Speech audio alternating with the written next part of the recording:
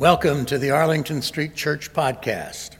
Boston Sanctuary since 1729, Arlington Street continues today as a gathering place for progressive people of faith in the Boston metropolitan area and beyond. Please visit ascboston.org for more information about this historic Unitarian Universalist congregation. We're located at the corner of Arlington and Boylston Streets in downtown Boston, Massachusetts. Arlington Street Church, gathered in love and service for justice and peace. The latest edition of the UU World, the quarterly periodical of our denomination, featured a beautiful article by Doug Mutter about the gravity of family, a gravity that has a dual meaning. First, that our families of origin are quite seriously knit into our lives. And second, that families have a way of sucking us back in toward them despite whatever efforts we've made to stay away. Family has gravity. We just can't escape. Mutter argues that we can make our chosen families have that kind of orbital gravity. For example, Sunday services, or connections groups, or committees, or social action. But we have to work at it. With families, it's natural. We are our grandmother's prayers, our grandfather's dreamings, the breath of our ancestors. There's always something that draws us back in. The funeral of the matriarch of the family, the dedication of our sibling's first child, the wedding of the only cousin who we actually like. And of course, the holidays. Whoosh, here we are again. It's that time of year when we're all acutely and simultaneously reminded of this gravity. We're sucked in again. Some of us come here this morning having returned from Thanksgiving dinners with extended families, some from dinners with our chosen families who we find much less stressful, and some from not having Thanksgiving dinner with anyone due to work or isolation or finances or the choice of, I just can't deal with any of these people. Some of us have brought extended family here to church this morning. Welcome. Hello.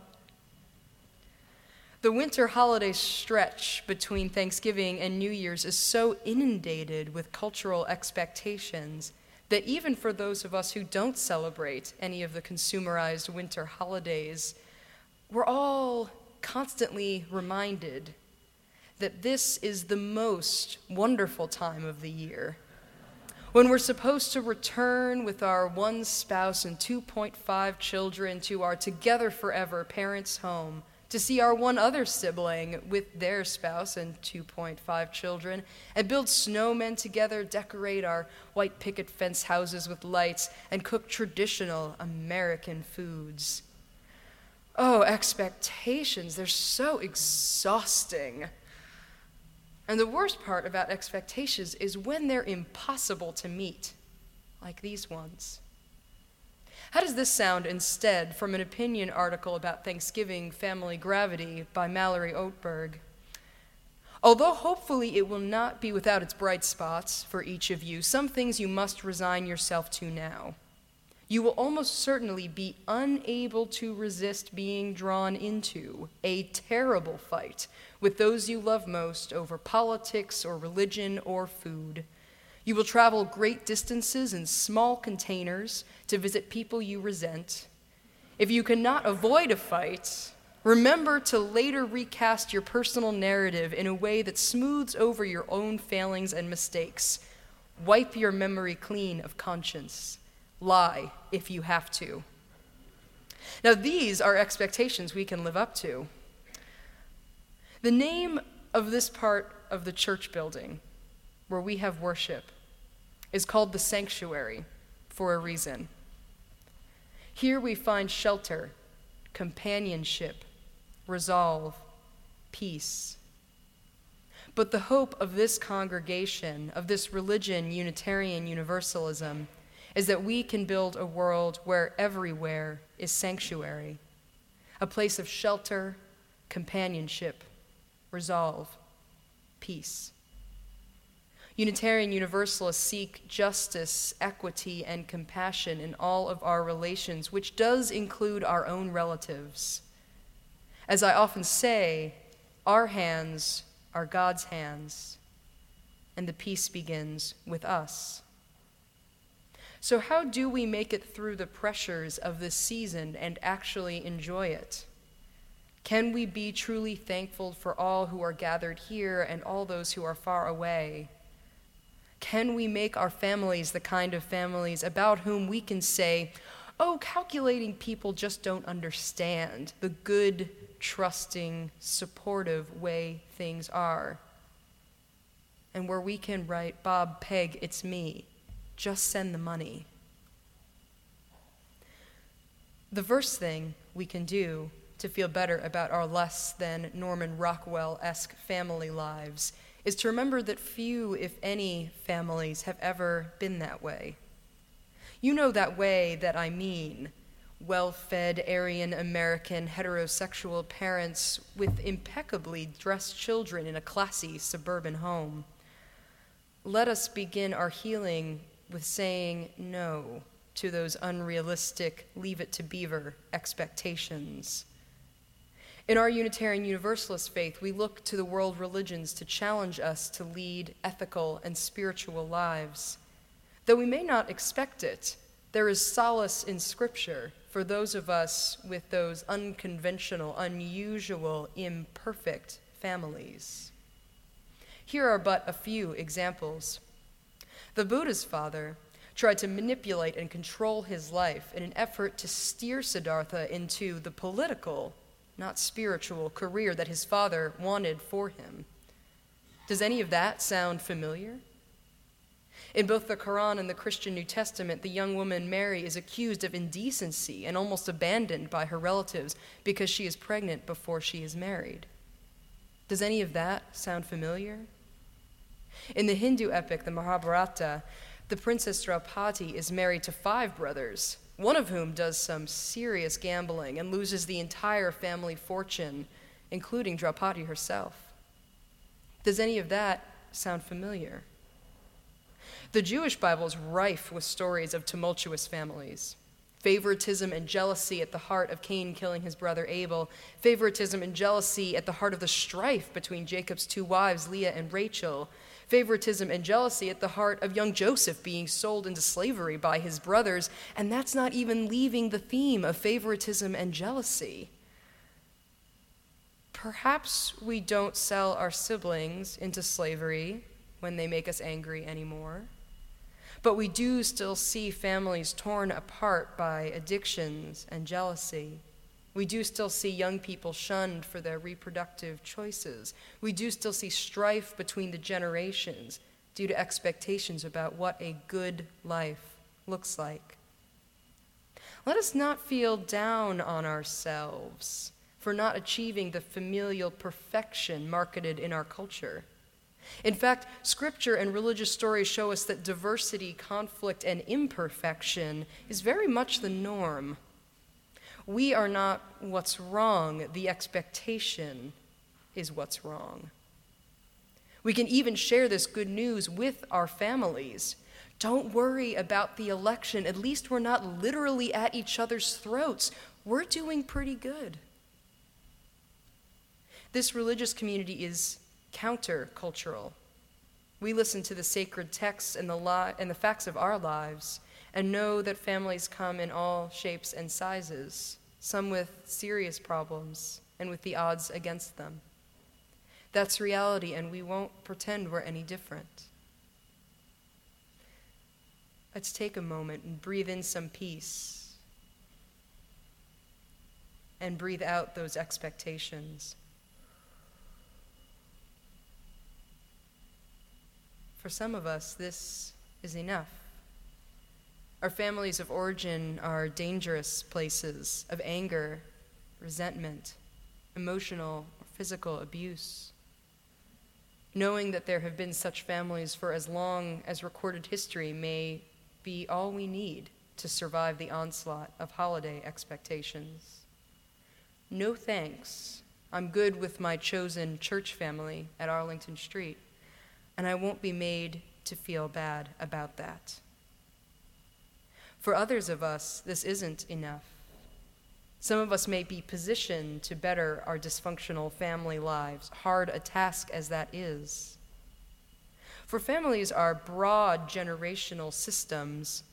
Just like in the natural world, the emotional homeostasis of our families can be out of balance yet perpetuated, swinging from one extreme to another or just repeating itself endlessly. But as in nature, changing just one relationship in the system affects every other part. We are interconnected, interdependent. So where do we start? Our first idea is to often fix the problem family members, those troublemakers who we think make life more difficult. As an eldest child myself, I'm quite familiar with this impulse. Come on, difficult family member, can't you just do what's expected of you? Then we would all be like the Cleavers. But as we've already discussed, expectations aren't always connected to reality. And it's the expectation that's the problem, not the family member. I promise fixing the problem relative is not the most skillful route to long-term familial change. The troublemakers may even thank us for giving up on that tactic. As Michael Jackson's saying, we can start with the person in the mirror. It is a lifelong project to introspect, engage in reflective spiritual companionship, and foster our best, most true selves. Let us not be confused or derailed by others' expectations for us. Let us search our souls to draw out our needs and our goals and our gifts. Let us be honest and kind to our truest selves. This kindness can heal us. And this kindness will naturally extend to our family members and their truest selves. As has been said, one cannot love another without loving oneself. Because of the gravity and interconnectedness of family, we also cannot love ourselves without loving our family members. Kindness that heals can be as simple as calling up a distant relative we haven't heard from in years. A simple phone call shifts around the family system by strengthening weakened connections. It may turn out that that California cousin is a really good guy. You just haven't chatted in a few years. Kindness that can heal can be letting your niece or your own child know that you've at least let go of the familial expectations for them, and you want to be an advocate for them finding their own true path. Change can start easy with a phone call, an email, a Facebook message. And kindness, however, it's not always that easy. Another kindness is to point out elephants in the room. After we've made stronger relationships with our extended family, this task does become easier. And what do I mean by elephants? Here are some questions to ask. Who pressures us to keep the familial homeostasis? What questions are we not allowed to ask? What would happen if we brought up the taboo subject? I'll give you a recent example from my own family. In one of my grandmother's homes, she has a sideboard table right next to the front door that displays family portraits. There's my grandfather, who passed away almost 20 years ago, looking dapper in his NYPD uniform. There's her children at their weddings. And then there's me, the eldest grandchild, in my high school graduation portrait. When my picture first got put on the sideboard table, I assumed my brother and my two cousins would follow when they had graduation photos taken. But that never happened. Now, it's possible that she was never given pictures of my brother or my two cousins, or she hadn't noticed, or whatever. But it certainly didn't feel good. It was a discernible elephant. I never brought this up with our grandmother. I colluded in the familial tension and the homeostasis. It was just the way things were that her three other grandchildren were excluded. For years, no one else mentioned it to her either. But then my next eldest cousin took action. Can you believe this? She was fed up with this implied photo favoritism. And so she mailed our grandmother an enormous picture of herself. We're talking 11 by 17 here. And a group photo of just her with my brother and hers. "Here are some photos of us for your table," she told our grandmother. When she first told me what she did, I could only think, oh my goodness, what did you do? And it dawned on me that I had been afraid. I had been afraid my grandmother would be offended, angry, if any of us had pointed out this photographic disparity. I was afraid what would happen when the equilibrium was interrupted, that the elephant would go on a rampage. And this was just about sideboard table pictures. Asking about taboo topics and asserting our true selves, our true needs, may destabilize the family unit. Relatives may become upset. Familial relations may become worse, harder, more contentious. Who knows what will happen if we break the silence? There's risk in change. But if old wounds are not brought out to open air and given the balm of kindness, Grandma, it hurts my feelings that you don't have my picture. I'm your family too. Then nothing will change. The hope is that the upset caused is temporary. It will hurt and then truly heal. My cousin found this creative, humorous way to solve a seemingly small but quite hurtful problem. She inspired me and inspired this sermon. Suddenly I could see that families can be adjusted. It takes compassion towards oneself and creativity in our relationships. Two great Unitarian Universalist theologians, Charles Hartshorne and Henry Nelson Wyman, both described the divine as the creative good, as an inspiration for us to find new ways to better ourselves and the world. What creative ways of relating is God, the Spirit of life and love, calling us to now?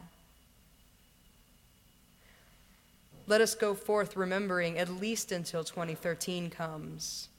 The holidays are full of false, unrealistic expectations of what families are supposed to be. But we know families haven't been perfect since the beginning of human history.